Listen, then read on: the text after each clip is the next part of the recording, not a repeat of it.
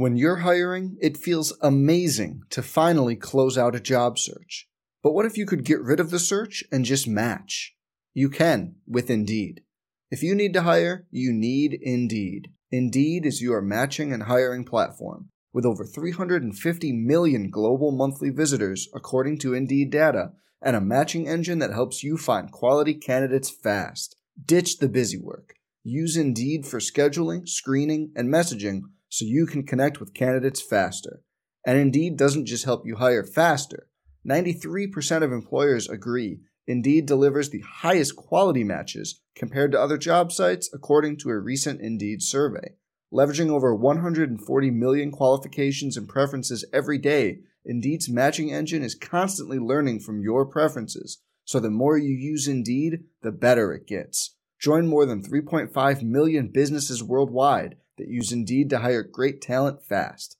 And listeners of this show will get a $75 sponsored job credit to get your jobs more visibility at Indeed.com/Blue Wire. Just go to Indeed.com/Blue Wire right now and support our show by saying you heard about Indeed on this podcast. Indeed.com/Blue Wire. Terms and conditions apply. Need to hire? You need Indeed.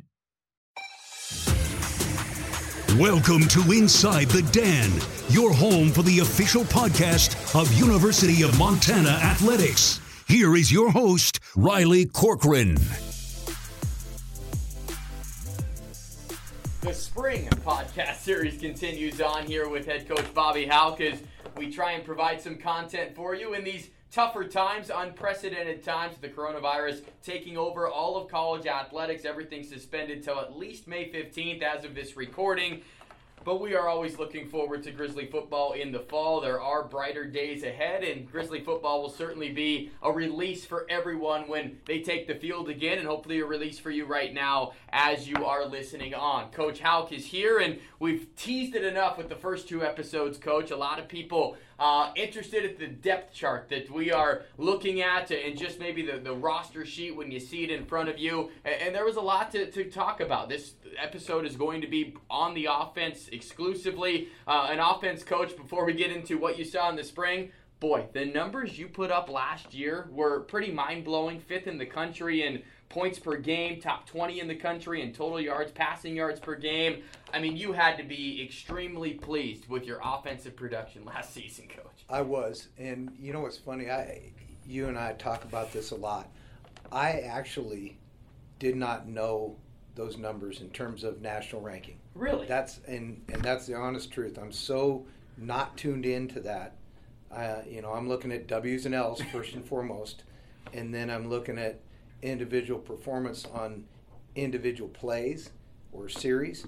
And so I really don't look at the stats. I do look in the kicking game a little bit more because I think it quantifies a little bit more there in terms of the field position battle.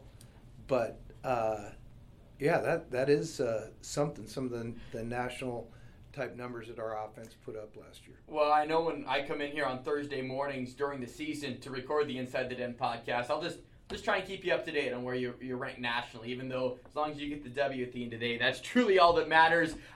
What'd you see from the spring? Maybe just offensive in general, Coach, that you liked, if your style changes, maybe what you did in there. I know that the triple option, how's the install going to the triple option? The triple option is looking good. We're not doing it out of true wishbone formation. We're doing it out of more like an Air Force Cal Poly look now. Love it. There needs to be an option team in our league, and Cal Poly's going away from it, so we decided it would be us. Perfect. I think the fans would love to hear that. Exactly. It's unstoppable, but it's unless you're a true football wonk, it doesn't appeal. So we're not actually going there. But what we do in the off season, at Christmas time, when we're in our recruiting dead period, and then after we get done being on the road in January, is we spend a lot of time evaluating last year's games, and we break it up into different segments of offense, defense, special teams, and then we do some research on not just what we did well or did not do well, but what some other people are doing well. And sometimes we go and spend time with them. Sometimes people come to us. but we do a little professional development and study. And then spring ball is a great opportunity to tinker with our scheme and actually try it out against live college football looks to see if it's working. You would hate to go into the first game of the season trying something new and not knowing. So that's another byproduct of not being able to complete spring practice. We didn't get a lot of lab time, but we did get some, and we have some new stuff on offense that we really like. And in talking to our kids on defense, I always like it when our defensive kids come up and go, "Where'd that come from? That's a pain in the ass." Mm-hmm. And conversely for the offensive players, tell me that same thing with the defense. I kind of usually give that a thumbs up, say, hey, we got a winner with these plays or this scheme. So we did tinker around a little bit with it, and I really feel good about our new stuff as well as the continuing on the path with our other stuff, because obviously, as you just mentioned a minute ago, with the numbers and where we're ranked nationally in terms of production, we're not gonna, if it ain't broke, don't fix it. We're not gonna change too much. Well, we'll leave the suspense out of it. We'll go into position groups, and the first one we'll talk about is your most talked about maybe position battle coach on your team this year, the quarterback spot. Losing Dalton Sneed, one of the best to ever don a Grizzly uniform, playing quarterback, top 10 on pretty much every list you can imagine. And you've got three guys competing for that spot right now, Cam Humphrey, and then Chris Brown, Robbie Patterson as well. Just your thoughts on the quarterback group. Obviously, Cam Humphrey coming in there is the guy with the most experience, but just your thoughts on your quarterback room right now. Well, Cam has experience in the offense, so he should be ahead, and he is in terms of that competition.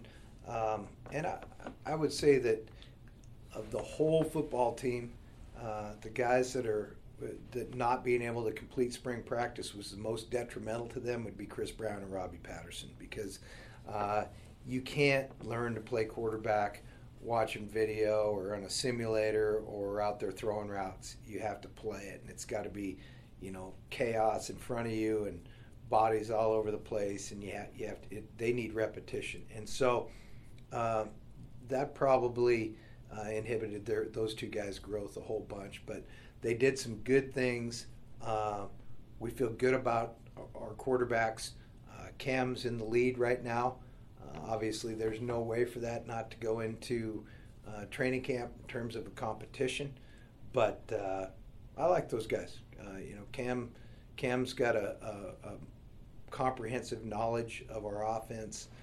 Chris, at least was sitting in there and observing the installation last fall, and then Robbie, it's all new to him, so he's swimming. Cam Humphrey last year, now in hindsight, you look back at it, those 3 starts are going to be so beneficial for him. He appeared in 11 of the team's 14 games last year, those starts against Eastern Washington, Portland State, and of course Idaho. 8 touchdowns, 2 picks for Cam Humphrey. So at least got his feet wet there. Coach, a position that going into last season was maybe a huge question mark and one that had not been solidified was the running back position. And now, all of a sudden, you look at that depth chart, you have extreme depth there with quality backs. Marcus Knight, Nick Osmo, Drew Turner. Those are the top 3 at least for now, and all 3 of them, I wouldn't want to say interchangeable, but my goodness, you have a lot of good options there. We do, and last year preseason when you were talking about this, and you gave me that funny look when I said, I think we'll be all right at running back. I did. You were looking at me like I had 2 heads, but I like our running backs. I think we have a good core of guys, CORPS. I think we have guys that can go in the game and carry the ball and take care of it and get yards. We have a good mix of fellas there in terms of different skill sets, and we've got the ability, we've got good size in that group, actually, with the exception of DeWaters and Arnie. The rest of them are big, and we're going to have the ability to run through contact and pound on some people, which is good, and this team enjoys that part of the game. So really like that group, and I think they all bring something to the table. They're all good special teams players. I mean, they just are guys that will contribute to this football team next year. Marcus Knight over 1,000 yards this year last year, I should say, on the ground. He led the country in rushing touchdowns. He broke Chase Reynolds' single-season record. pretty lofty territory right there for Marcus. Yeah, it is. When you start going by guys like Lex Hilliard and Chase Reynolds, you're doing something. So Marcus had a big year, especially the nose for the goal line. Osmo, I didn't realize it was at the end of the year. I think it was the first playoff game where he got his first touchdown of the year. Yes. Via the rush. Correct. He had caught a pass, but he's the guy that he's got great power and size. He's the guy that ought to be the guy getting it in the end zone down there. And given the opportunity, he will. Nick's doing a good job. Drew Turner has probably had, he's probably had as big a from A to B in terms of his accomplishment and becoming a better college football player as much as anybody on the team. I'm anxious to see Elias Waters, to see what he can do, and he's Elias is doing a good job on and off the field, figuring out being a college football player, and then Ryan Arnson's a guy that we just feel good about having. And those last two guys that you mentioned, the first week that I was there for spring ball, Elias and Ryan, they both stood out to me. So they did a nice job. You have 5 quality tailbacks, at least right now, Coach. And then we got Xavier Harris exactly. coming in. So feel good about that group. Boy, what a difference a year makes, at least with the running back room there. And maybe I would say your deepest position, your most talented position, whatever it may be, Coach, the wide receiver group. I said before last season that it was the best wide receiving core in the country. And now you lose Jerry Louis McGee, but Sammy Akem's back, Samori Toure's back, Mitch Roberts, Gabe Solser down the line. This group is loaded with talent. Your thoughts just collectively on your wide receiver group with getting 2 big weapons back in the fall? Well, it's a good crew, and obviously the guys that had big games last year, Samori, Mitch, and Sammy, all had huge games at different times. And, to Mitch's credit, he was a little bit behind those two, and when Sammy went down and they were leaning coverage to Samori, Mitch just went off a couple games. And, it's one of those deals where we're seeing a lot of man coverage, as you and I talked about, to deal with our RPO game, and because that's really the best way to stop it, in my opinion. And when those guys are manned up on the outside with one safety deep, it's hard on them if you get wide receivers that can just beat DBs for the ball, and those guys can. Samori Toure, that game he had against Southeastern Louisiana, 303 receiving yards, 3 touchdowns, new school record, FCS playoff record. Now, I don't want to put too much out there for these two guys, but there's a very good possibility that Samori Toure and Sammy Akem could be the top 2 receivers statistically in school history by the time next season is over with. So that's something for everyone else to look out for. A player I want to talk about that's something for that notorious ground and pound offense of ours, right? Exactly, yeah, Coach.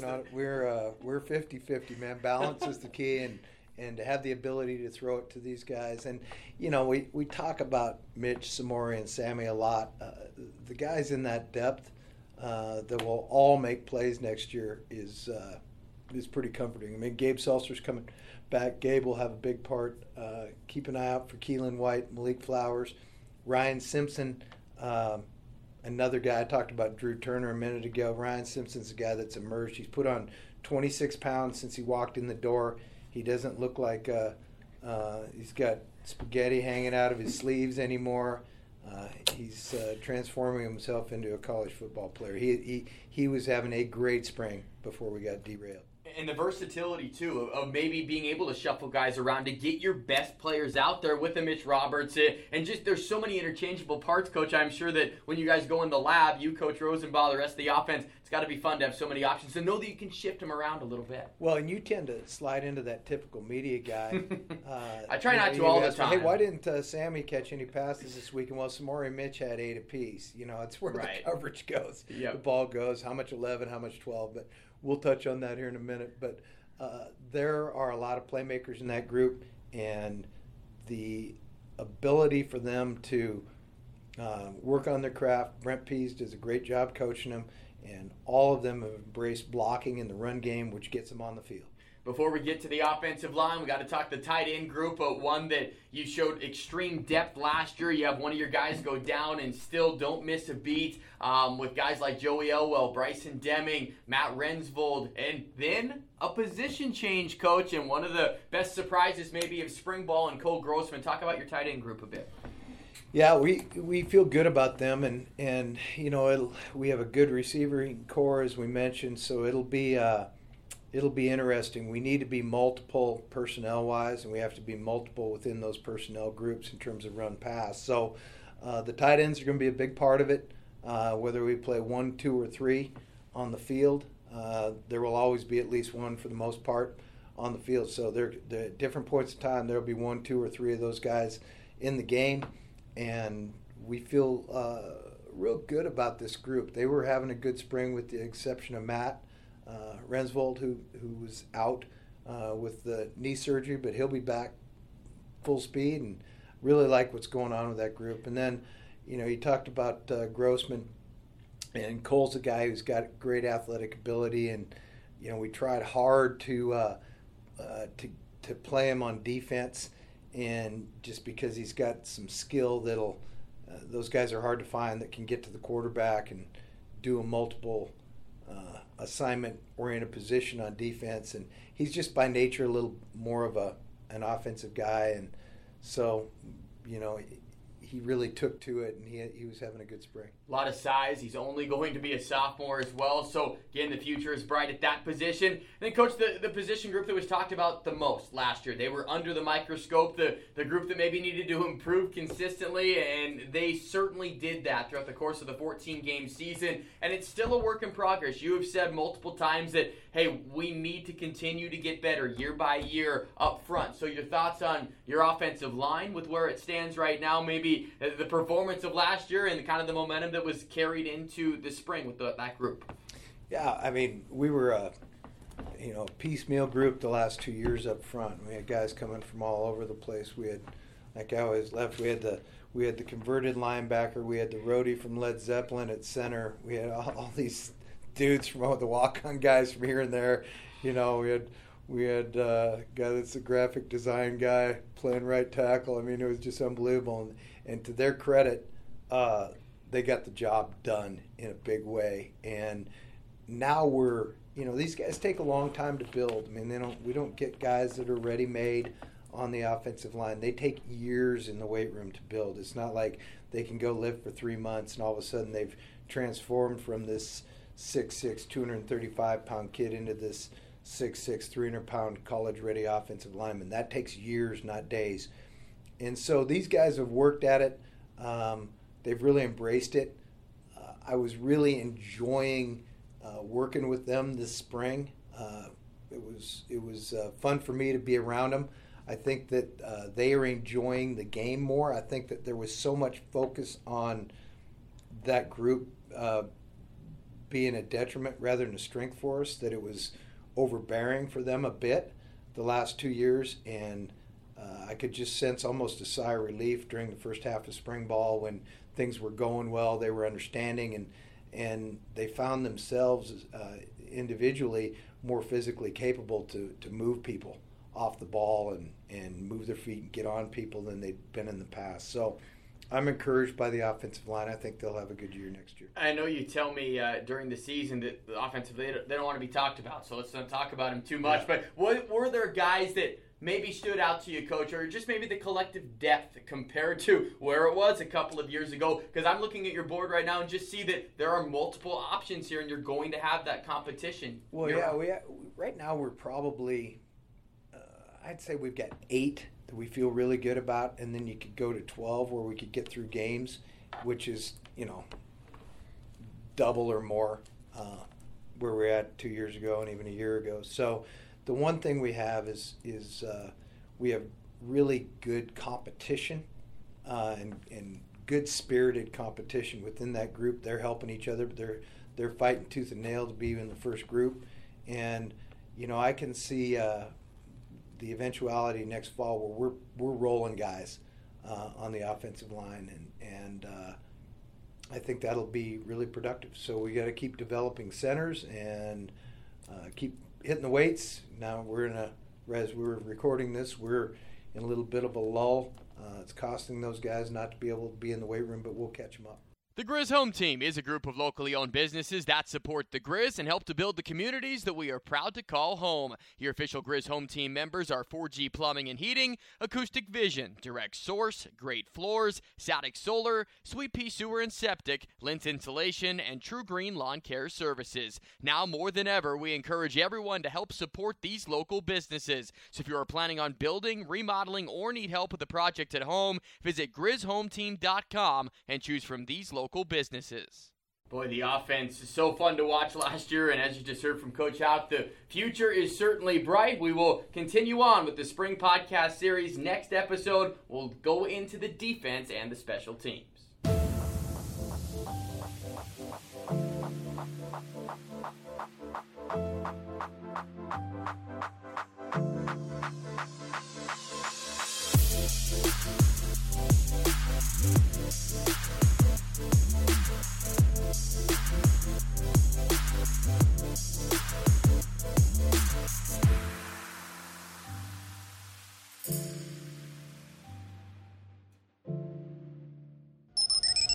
The preceding has been a Learfield IMG College presentation of the Grizzly Sports Network.